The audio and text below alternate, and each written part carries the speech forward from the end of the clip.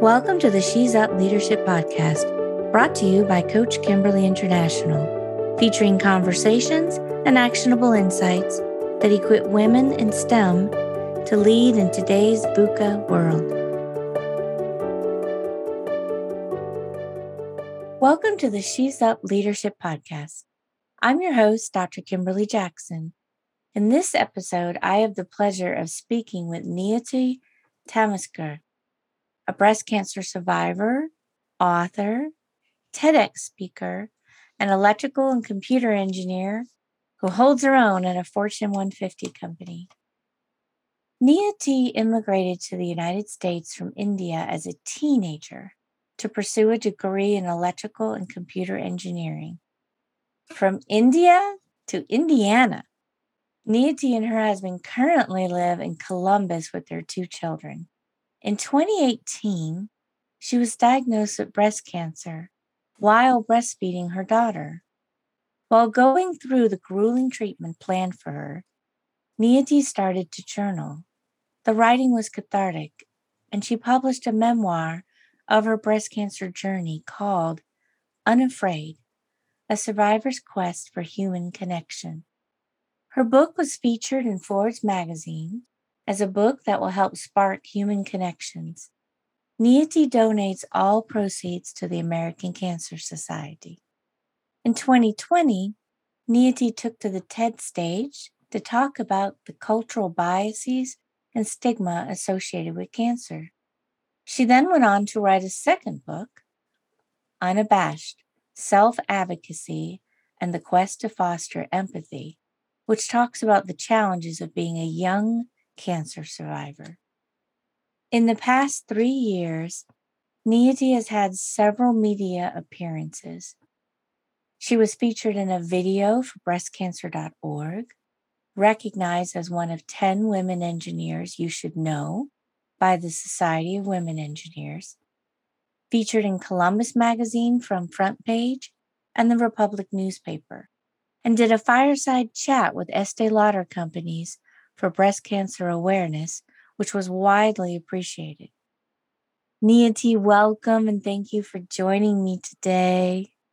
Kimberly, thank you so much. And thank you to the She's Up podcast crew for having me.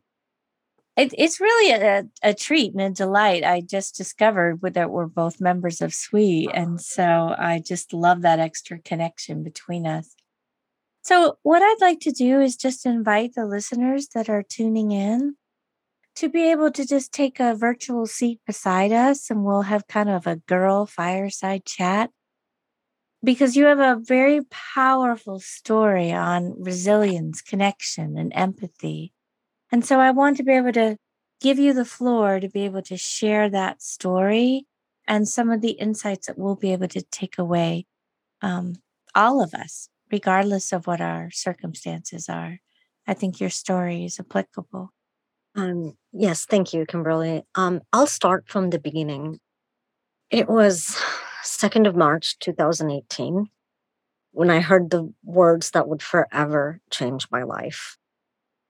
All 3 sites have tested positive for cancer. My immediate thought was, this can't be real.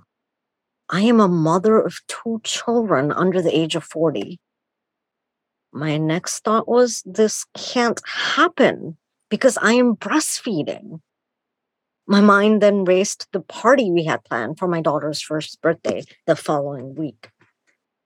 But the reality was that my world had split into 2, BC and AD. BC for before cancer, a life where we were thriving as a family, and AD for after diagnosis, a life I didn't recognize anymore. Fighting each moment of my grueling treatment to be present, to be a mother and a wife. The company I work for, Cummins, stood by me during this fight and offered me as much time off as I needed. I let my management know it's not time off that I need, but work that will occupy my time and keep my mind engaged and busy. Having time to contemplate my mortality was not good for my mental health. But don't get me wrong, I did take time off for my surgery and 28 sessions of radiation. But during chemotherapy, I called into meetings from the infusion center. I even flew to California after my fifth chemo cycle, as that was a show of my strength, supported wholly by my family and the community that I live in. It was only months after treatment where I started journaling my journey. That rhymes. I found the writing process to be therapeutic, and I wrote for me. It's during this time that I wondered who else could benefit from my writing. The answer was clear: women of color under the age of 40 that have been diagnosed with cancer. So my ramblings turned into chapters, which turned into a book. Unafraid, a survivor's quest for human connection was received very well by readers of all ages, from a mother in Mumbai who let her 14-year-old daughter read it to a colleague who recently retired. It was understood by people in all walks of life of different ethnicities. And part of the appeal is my vulnerability in the writing, as echoed by my readers.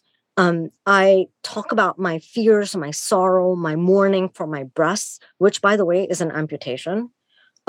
Readers found that this allergy to toxic positivity was rather refreshing, and hence the subtitle "Human Connection." That was what my aim was for that book. I was thrust in a world where there's stigma associated with cancer, bad genes, bad karma, poor choices. And the bias spans across cultures and is more universal than we think.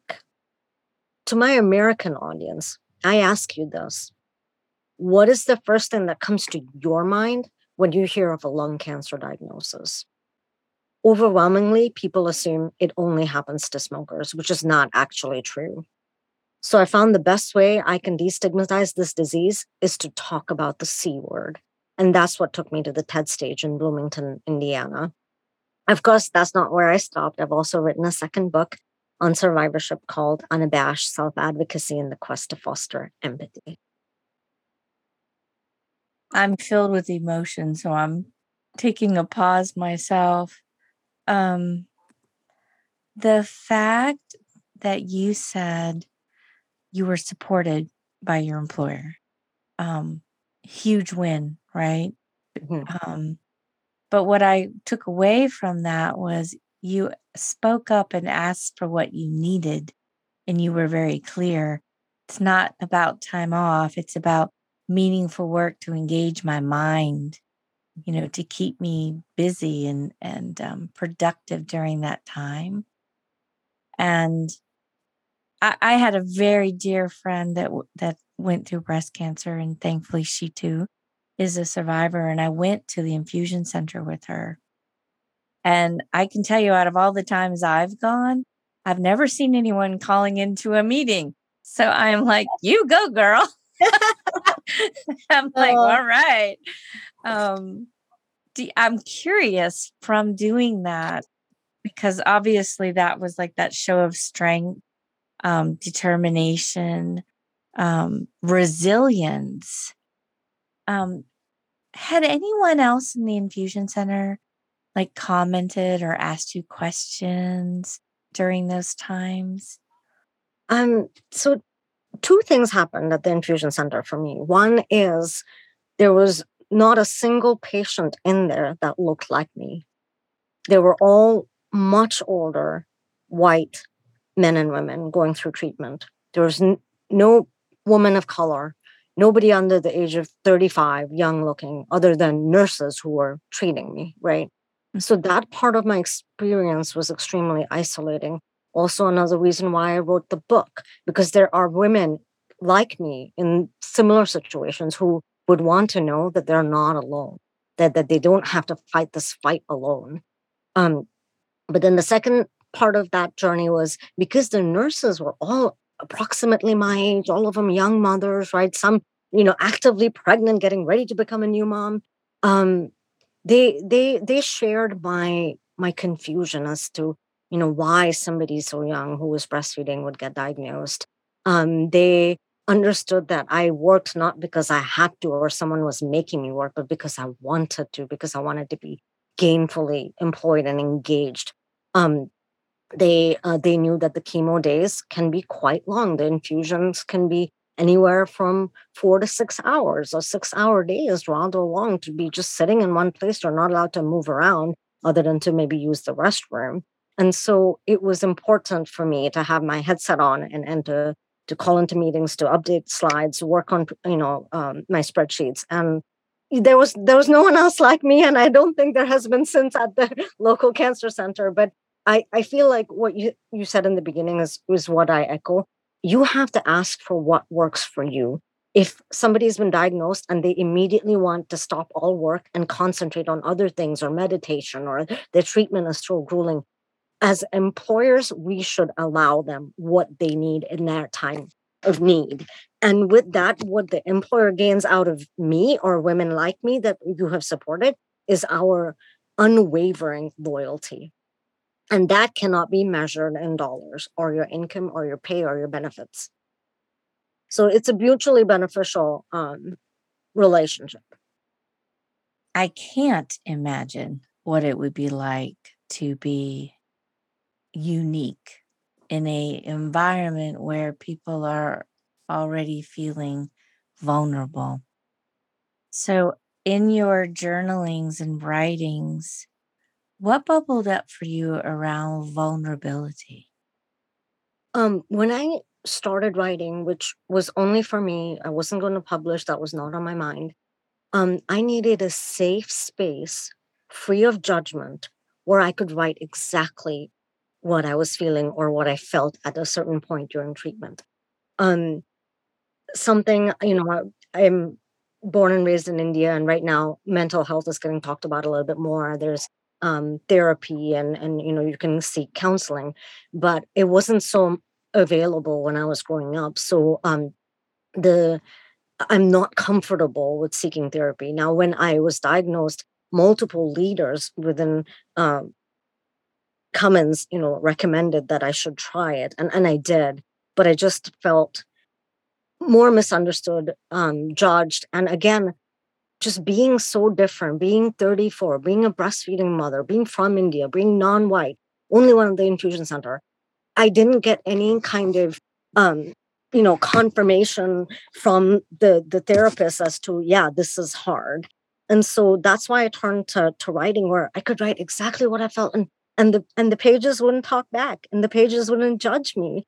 And I felt safe because so many people when I was diagnosed told me, oh, just be positive, and our thoughts and prayers are with you. And for me, it's being positive is not going to make my cancer go away. Chemotherapy is going to help me as one step of the process.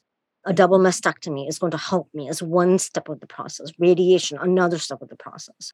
Right. So positivity is can be so toxic when it's thrust upon you when you're in not a very good time of your life or in a dark space. Um, I would like to touch on your view of positivity and the appropriate use of it versus an inappropriate use of it. And I feel that initially it may have been inappropriately used because it might not have been what you really needed because you just laid out steps. So I take that as you're very process oriented, very methodical. There is a plan. I'm going to begin with the end in mind. But when you're looking at your own mortality through that process, that's not that easy to do. You have a hope for where you want to be and you craft a plan. But when people do say, think positively, I can personally relate because I've had some serious health crises and I've actually died.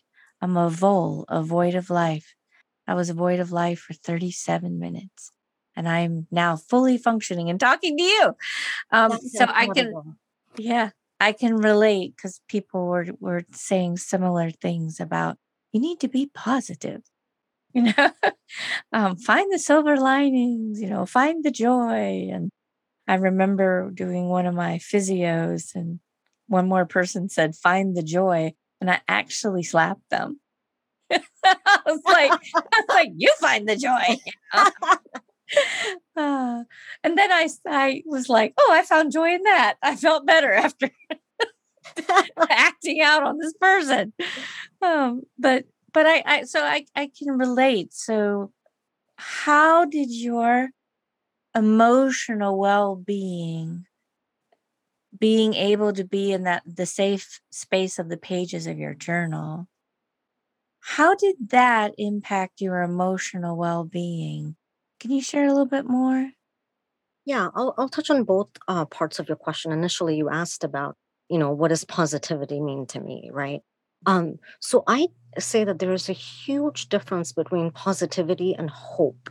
At no point in my battle or journey through cancer did I lose hope. I was hopeful the treatment would work, hopeful that the symptoms would subside, hopeful the surgery would be successful and that we wouldn't have complications. Um, but did I change the word hope into positive? No. How could I be positive that the surgery would be fine and we would have no complications? You don't know that. How could I be positive that the treatment would work? I was hopeful that the treatment would work. Something else when you talk about positivity is what I'd like to highlight is that having negative thoughts, what we call as negative thoughts, fear, anxiety, depression, sorrow, maybe even feeling hopeless, which I tend not to be in that space, but the other spaces I've been in, and I'm okay admitting that. So for me, when you say when I was told be positive, that was people saying, do not be fearful. I'm like, okay, I've got stage 3 breast cancer. You're not allowed to tell me that I need to not have fear. Don't feel sorrow. People, women who were trying to encourage me, were trying to be supportive, said to me, oh, it's just breasts. It's more important that you're here for your children. And while yes, I agree, more important is that I'm here for my children, but it's not just breasts. I'm 34. I was using my breast for the one thing that has been designed for, that is breastfeeding. And now they're going to get amputated. So, no, you're not allowed to tell me that I'm not allowed to feel sorrow. I'm allowed to mourn. But then I have all of my hope. I have the hope that after I do this horrible surgery, we're going to be cancer free. I have hope that the radiation will give me the insurance that I'll have a long term survival.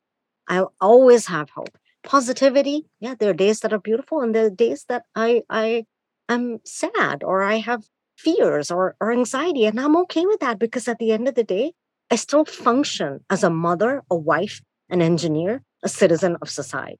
And I think that is the big win. Saying that I have zero fears, I'm completely positive, it's only rainbows and sunshine, that just sets the bar unreasonably, unrealistically for others that might be going through a tough time.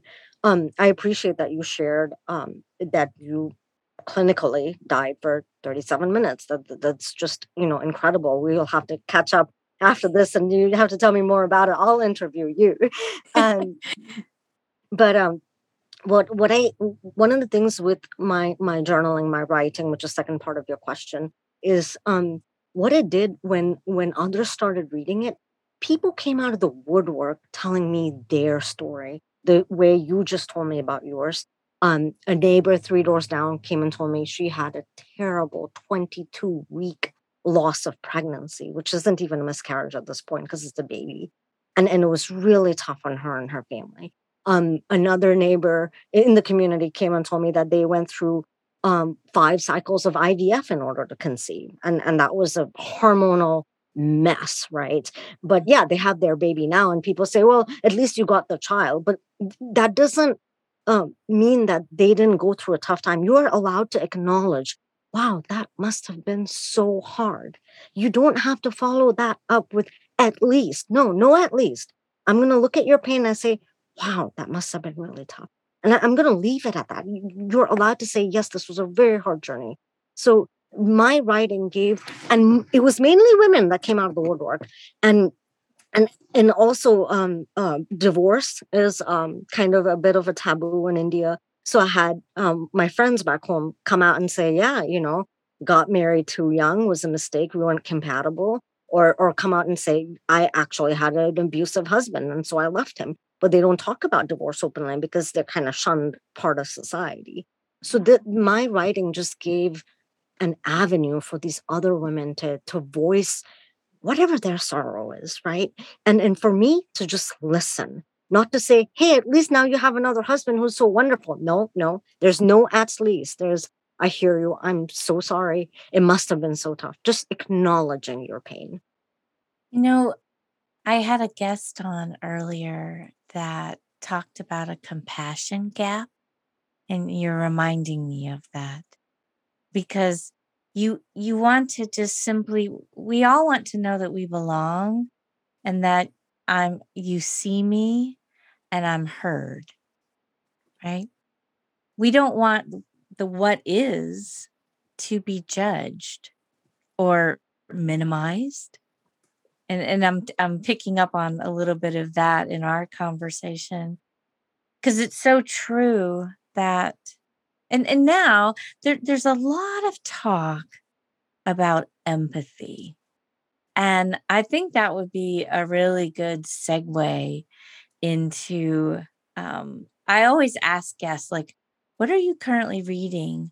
But I also know, you have more than one book. But the second one around the self advocacy and the quest to foster empathy, empathy is like a really sought after skill in leadership development today. And so I'd just love to hear your thoughts on it and like some of the connecting points. Right. And I'll talk both about empathy and self advocacy. I'll start with self advocacy. Okay. So just similar to the example of when Cummins offered me time off, I said, no, give me work.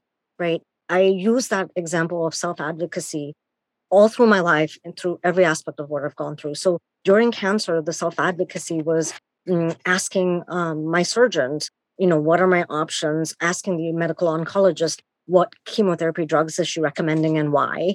Asking the radiation oncologist, what is the plan for radiation and how are we going to protect my heart and lungs? And that was never done out of disrespect. I am not a doctor. I'm not a medical oncologist. That was done with sheer respect and curiosity to know how are we going to um, assure long-term survival for me. And that has to start with questions. What's interesting is every physician that I've had dealing with, from the OBGYN to the radiation oncologist, I go there with my questions written down on a piece of paper, front and back, and they really appreciate it. I've never been rushed out of a clinic or, sorry, a doctor's office. I sometimes have to wait 2 hours before they come see me, but I'm never annoyed by that because I know there's probably another woman in the next room who has questions front and back, and they're doing due diligence to answer her questions. And I think that part of self advocacy is just something that I have practiced and done from the time I was a little child to through my pregnancies, through the cancer, and I continue to do that now. I tried and I try to give that voice to the ones that can't ask, that are too afraid, that feel like this is not their place to question. And I never question, I ask questions. And there's a big difference between questioning and asking questions. So that's the self advocacy bit. Now, empathy. What's interesting, yeah, empathy is quite a buzzword these days, and rightfully so. It should be around, so I'm happy about that. But with the empathy, the first thing I think of is what happens in the lack of empathy. And the word that comes to my mind is apathy. Apathy, yeah. And an environment where somebody has apathy leaves the recipient feeling unheard, unseen, unimportant. And so so empathy, we can talk about what defines empathy, but you should also see what is the opposite of empathy, and that's apathy. And do you want to live in a world full of apathy? And people overwhelmingly say no. So empathy, part of my book, my vulnerability, is to find that empathetic nerve in your heart, where you may not have gone through exactly what I went through, but you empathize because you have either seen a loved one struggle through something, you yourself have another struggle that you can um, you know learn from and use as an analogy. And so that came out in both books, and I just feel like if you use that, the currency of hope, where yes, I might have fears, but I have hope for a long healthy future. That I may not know what it is like to have a miscarriage or to go through IVF, but I've been through a tough cancer journey, so I can empathize. I feel your pain. I hear you. I see you. I do not brush off your sorrow, because that is not my place, and it's nobody's place. It is for you to come to terms with. When you talk about empathy, I really, I'm like, my mind's like going click, click, click. I really like how you brought in the opposite and apathy. I've not had someone so clearly and eloquently do that. So thank you. That's going to really stick with me. That's going to really stay with me. When you think about empathy and cultivating empathy, do you think there's ways people can cultivate the empathy who may not have a painful experience that they can connect to? I don't think I've ever met anyone that had a life as perfect as they show on Instagram and social media. There's always a hidden pain. The question is, are you talking about it or not? So my pain was my cancer, and I talk about it. Mental health. What about sexual orientation? Being transgender. Are you talking about that or not? You might post a picture saying, "Yes, I finally got to marry my significant other because it's been legalized in a certain state that I live in." But that's only the rosy picture. What about the backstory when you couldn't be together, or when it was illegal to get married, or that you've been with each other for 20 years, but it's not even recognized as a marriage, right? So that's that. So I think everyone has a backstory. It might be naive of me to say that. It's just whether it's hidden or publicly talked about. I'm smiling so big, and I know our listeners can't see that. I totally agree with you. When I've come into corporate settings and we talk about emotional intelligence and self-regulating and empathy, and people will bring up, well, what if I can't really relate? What if I haven't been through something that tragic? I come from that same place of we all have inner scars. It's, are we going to let them show so they can heal? Yeah. I Yeah. like that a lot. I like that a lot. Yeah, inner Yeah. scars. Yeah. Yeah. Well, I have like so enjoyed talking to you. Is there any other closing advice you'd like to give, especially to like um, our women in STEM and about leadership? Because you have a very impressive career being at, and especially being at Cummins. Is there any parting wisdom you'd like to give around leadership development or career trajectory, mentorship? Sure. I think I'll touch on mentorship. I would say that it is important for women to know that mentorship is a two-way street. So while you're learning from a mentor's knowledge, depth, experience, you as the mentee is giving him or her an opportunity to be a better leader and to expand their leadership capacity. So I feel a mentee is just as valuable as a mentor. So when you go into that relationship as being a mentee, just remember your worth. For me personally, when I look for mentors, I seek for people that are very different from me.